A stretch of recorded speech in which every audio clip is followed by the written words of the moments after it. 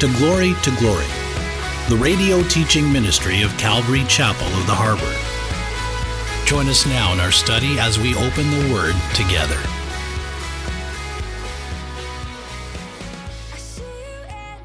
And I was like, what does that even mean? I was like, it's not enlightening. I was like, and I was just and I was convicted around him. I'm like, I better watch what I say. You know, it's like, what's that? I'll talk to my friend, what's enlightening mean? I don't even know what that means. But all I know is this guy is good, you know, and he doesn't do the terrible things that we're doing. And he was a bright light in my life. He was walking in wisdom towards those outside. In contrast, I remember when we first started the church, there was a gentleman that came to our church, and he was a very good artist. We even had him on the worship team and all, and because he was very talented, and he was a tile guy, and he was doing work for people. And while I didn't know what was happening, he was telling people to get jobs. He would say, oh yeah, I go to such and such church, Calvary Chapel of the Harbor. And they were like, really? And they said, even the unbelieving world, they're like, wow, this guy must be good. I can trust him. But he was taking deposits from people, and he wasn't doing the work. And I had people calling me, and I had one person call me and say, you know, we gave him the job. We're not even believers. We gave him the job because he was saying he's on the worship team, and he, you know, that he loves God, and he goes to your church. And then the person said, is that the conduct of your church? And I said, absolutely not. And I sat down with that person, and he had all these excuses why, we're going through rough time, this and that, you know. So we sat down, and second or third time we sat down, he was out of the church. It was like, you can't do that in this church. You can't be on the worship team, first off, if you're doing that. So that's a done deal. And you guys just sit here and see if, you be congregants. And matter of fact, since you're telling everyone how much you love Jesus, I even told him, if I was you, don't tell anyone that you love Jesus, because that doesn't line up with, you're not walking in wisdom. That's not very wise. We're to walk in wisdom towards those who are outside. Practical instruction. Paul the Apostle, I'd like to kind of interject what Paul said to those in Corinth. 1 Corinthians 5:9, he says, I wrote to you in my epistle not to keep company with sexually immoral people. But listen, he says, yet I certainly did not mean with the sexually immoral people of this world, or those that are covetous, extortioners, idolaters, since then you would need to go out of the world. Do you understand what that means? So Paul was actually in this chapter, he was talking about, there was a man that was sexually impure in the church. This man was sleeping with his father's wife. And so Paul was like, are you not dealing with this in the church? That should not happen in the church. And I believe, and I want to look at the rest of this, but I'm saying this to say the way we deal with people outside of the church is different with the way we deal with people inside of the church. And I hope we truly understand this.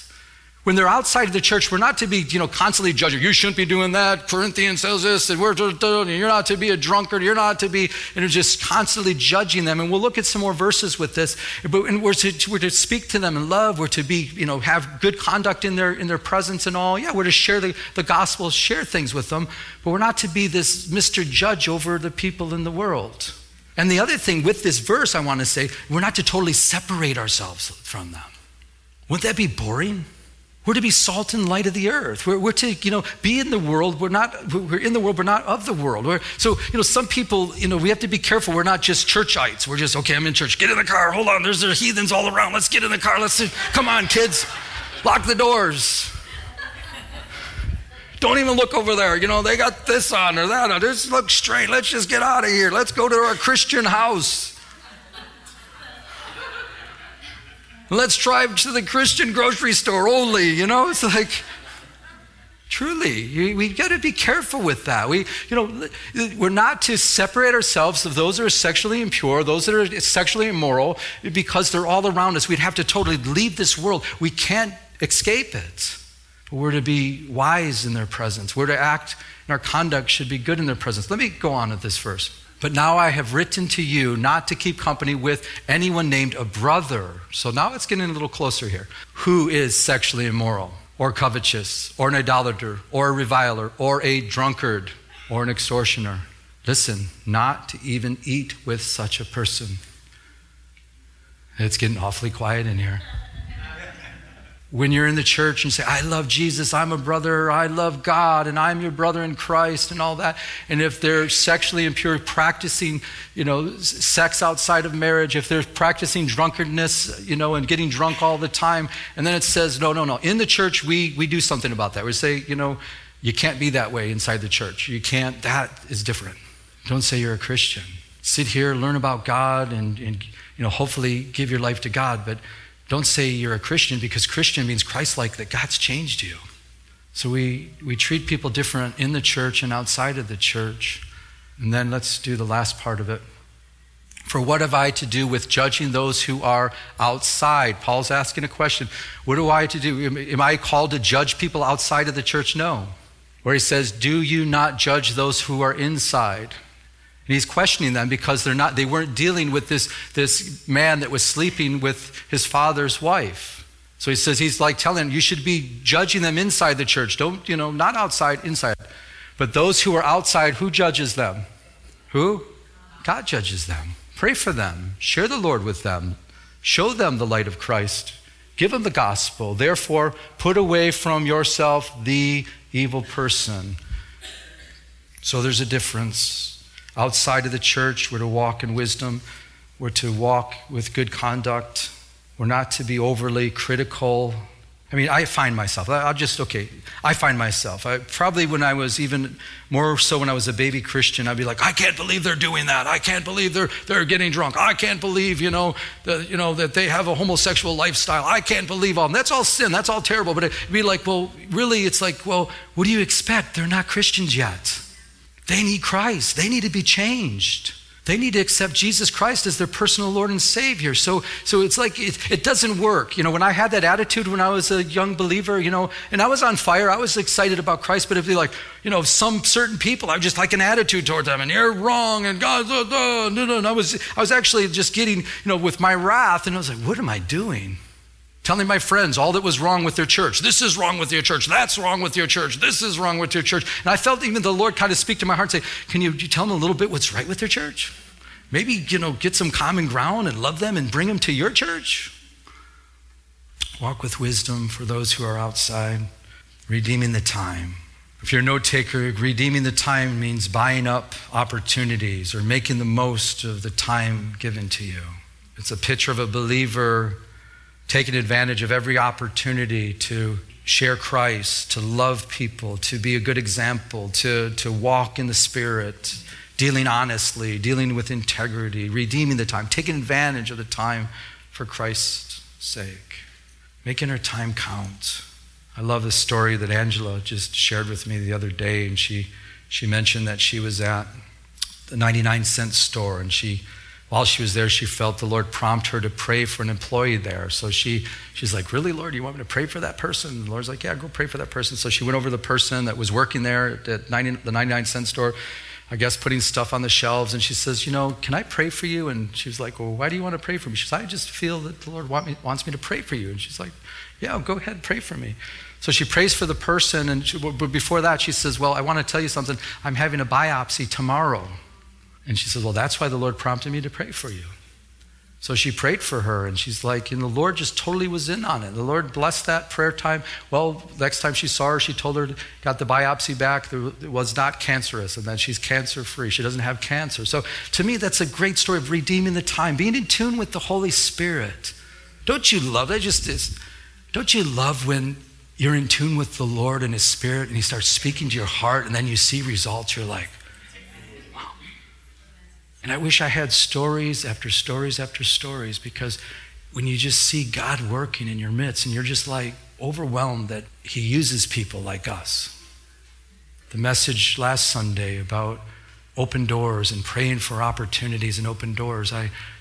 After the message, I kept praying. I'm like, Lord, please open more doors and open doors. So my wife and I were going to Costco, and on our day off, we're there in the parking lot. We're walking and said, Lord, we, heard the message about open doors. God, open a door for us here and just give us an opportunity to share you and to share your love and opportunity to just open a door. So we go inside Costco. She's looking at a jacket there, and we're looking at that. The lady's next to us, she's looking at the same jacket, and before you know it, my wife mentions that she's a pastor's wife, and then she's, oh no. And she goes, did you see this certain movie? And it's a movie, Summer, what was the name of that movie?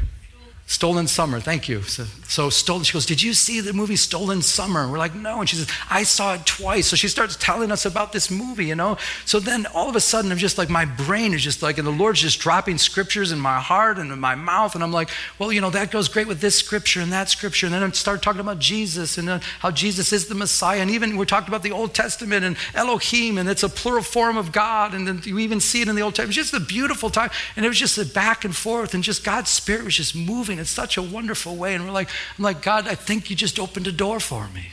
Her name's Kathy. Keep her in your prayers.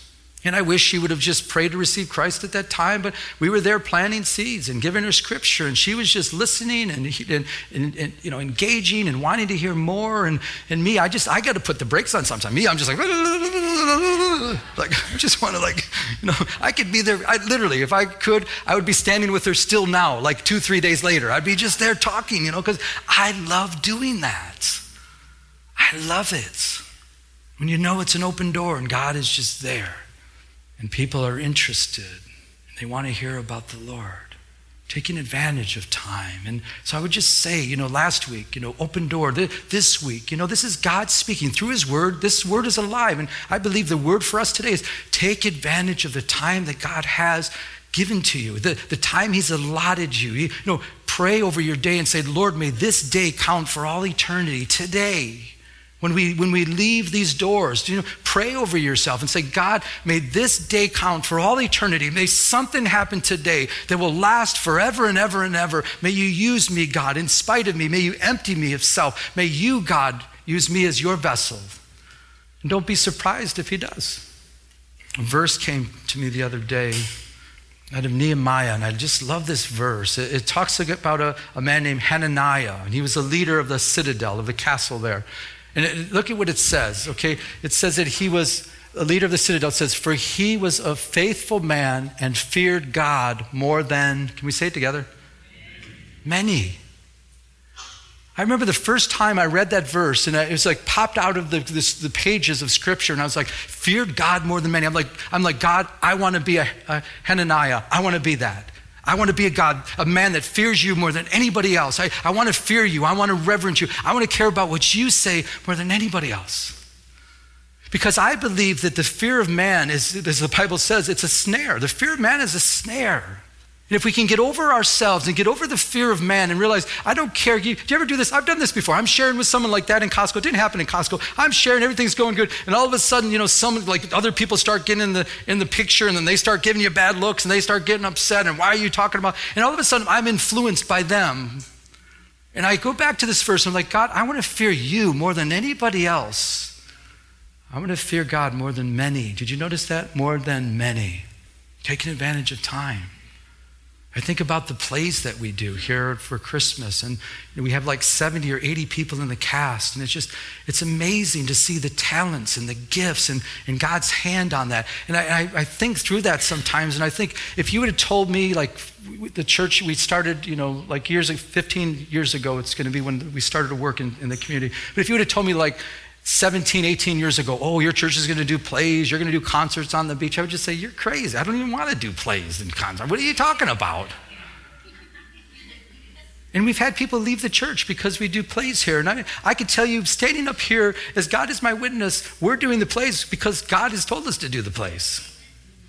We're doing labor of love because God has told us to do the labor. He's opened the door and says, this is what I want you to do. And the opposition that comes for those two things, and again, if you would have told me 17, 18 years ago, that's what you're going to do, I'd say, well, I don't even really want to do plays, and what are you talking about? But God has organically worked in such a way, he's raised up for a church our size to have so many people, with so much talent, like 70 or 80 people in the cast, and to raise up so many people. We're just watching organically, God's hand just saying, this is what I want you to do, just follow me. And just like, well, how about this? Well, will you follow me? Well, can I make some suggestions? No, just follow me. And I want to fear God more than many men. And because when it's God, we can count and trust that he's going to take care of everything else. And I can stand here and tell you I believe with all my heart, as God is my witness, and thank you, Lord, God has kicked open a door of opportunity for us to have these wonderful plays, and people get saved and lives are changed, and we'll know in heaven, how much that impacted, and the labor of love when we get to heaven, we'll find out. But it doesn't really matter. I mean, if one soul gets saved, it's all worth it, but it doesn't really matter. What my point, I guess, is to redeem the time, to take advantage of the time, but to know it's like, okay, I can stand up here and say, God, I know this is what you called us to do, so we're doing it. But my question is for all of us here, do you know what God's called you to do? And let me say this, are you doing it? And the people that are here going like this, that's what we should all be. This whole sanctuary should be like. It should be. But I understand, maybe you don't know. Well, my question is, do you want to know? And that's even a better question. We're getting people going like this. Yes. Because listen, please. There's nothing like being in the will of God. And it's miserable when you're not in the will of God. Because you'll try to make things happen, you'll try to make things work, and you're going to fail every time because God has a plan, God has a purpose for you. And he says, this is the way, walk in it. Will there be opposition? Yes, we looked at that last Sunday. An effective door has been opened to me, Paul the Apostle said, but there's many adversaries there in Ephesus. There was many adversaries. We've experienced many adversaries. Yeah, we've experienced adversaries. But there's nothing like walking in the will of God and knowing what the will of God is. Taking advantage of the time that he gives us. Am I up here telling you, I'm walking full 100% in God's will 1,000% of the time? No, I'm not saying that. I wish I could say that. But when God has been opening up doors and he says, this is what I want you to do, and we're doing our best, let's do this, God. And he opens up another door and he's like, okay, this is what I want you guys to do. It's like, let's do this, God. We only have a short period of time here on this earth, but a vapor. I pray that we all are taking advantage of that time, that we would be like Hananiah, that we would fear God more than many people. Can I get an amen? I had to lighten up there a little bit. Thank you. Making time count. Okay, this will lighten it up a lot. How about this? I was looking at, what do we spend our time doing? Most people, what do we do with most of our time? And I was just kind of curious. So I was looking and, what is it? And so sleep. Do you realize that on an average, people sleep 8 hours a night? And I don't sleep quite 8 hours a night. My wife probably sleeps half of that. But on an average American person sleeps 8 hours a night, right? That's a third of a day. So do you realize if you live to be 75 years old, you will spend 25 years of your lifetime sleeping? Do you ever think of that? 25 years of sleep. That's a lot. That means out of 75 years, you have 50 years of awake time, right? How about working? Well, the average person in America supposedly works 39.2 hours a week. That's 10 and a half years of your lifetime in working. Internet and television, an average American spends 12 years of his lifetime watching TV or the internet. But listen to this. I found another statistic that blew my mind with technical devices. So that means iPads, iPhones, gaming, all this stuff. This statistic said that the average American spends 41% of their lifetime.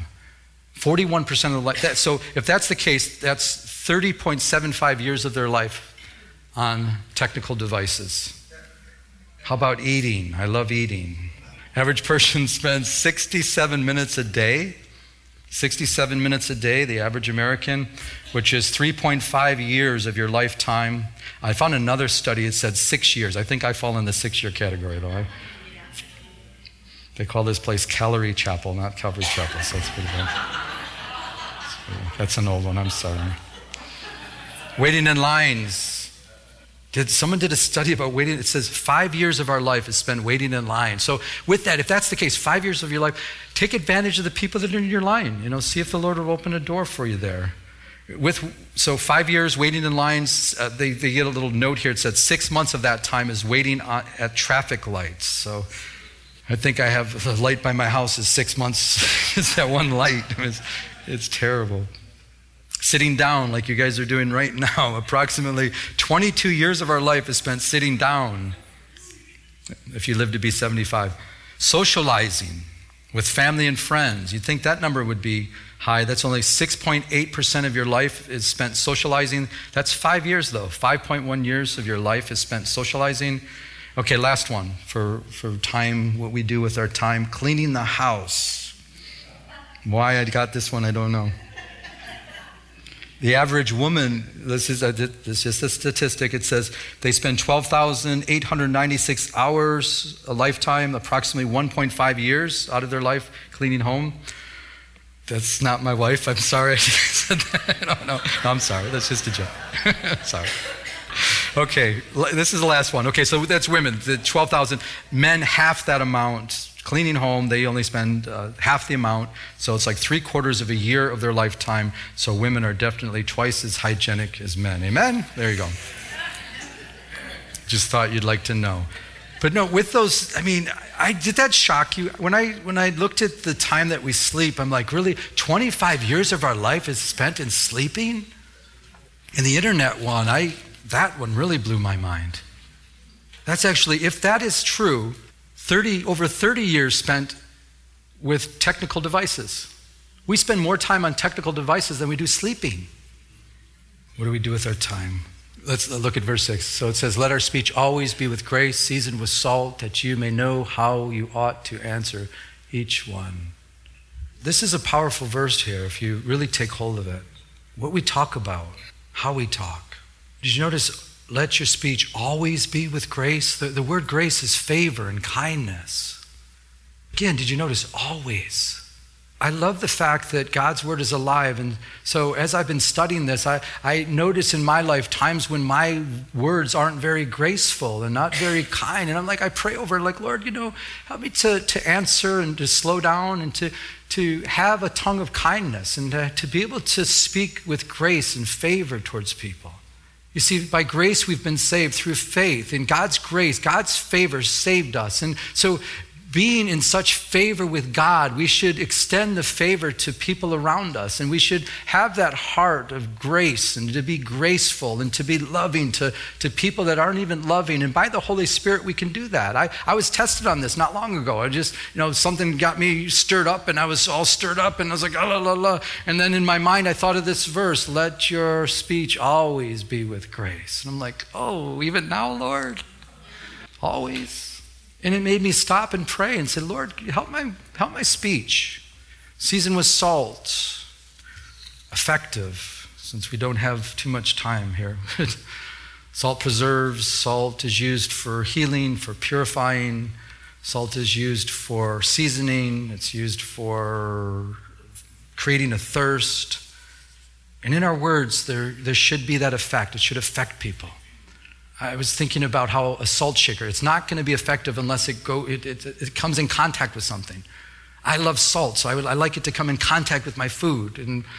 But if it's in the salt shaker, it's useless. And it's kind of like with us. We're salty, and God's called us to be the salt of the earth, and we're to have the ability to have our words affect people in a good way. And sometimes you even think of salt. If you go in the ocean, you have a cut.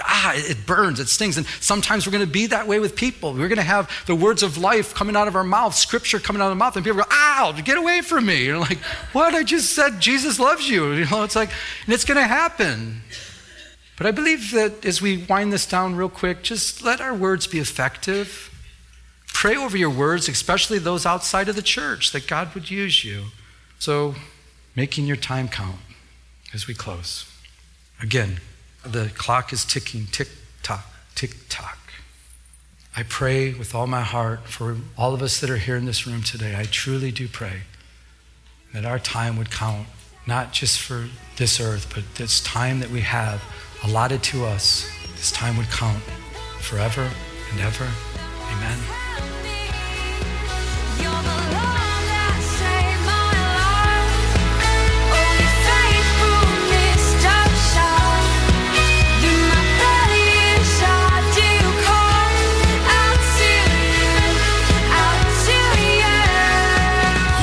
Listening to Glory with Pastor Joe Pettick, an outreach of Calvary Chapel of the Harbor.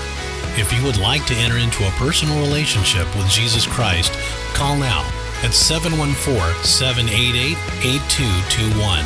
That's 714-788-8221. We'd like to extend an invitation to visit us here at Calvary Chapel of the Harbor. Our address is 16450 Pacific Coast Highway in Huntington Beach, California, 92649. We're located in Peters Landing Marina in Huntington Harbor. Our Sunday service times are 10 a.m.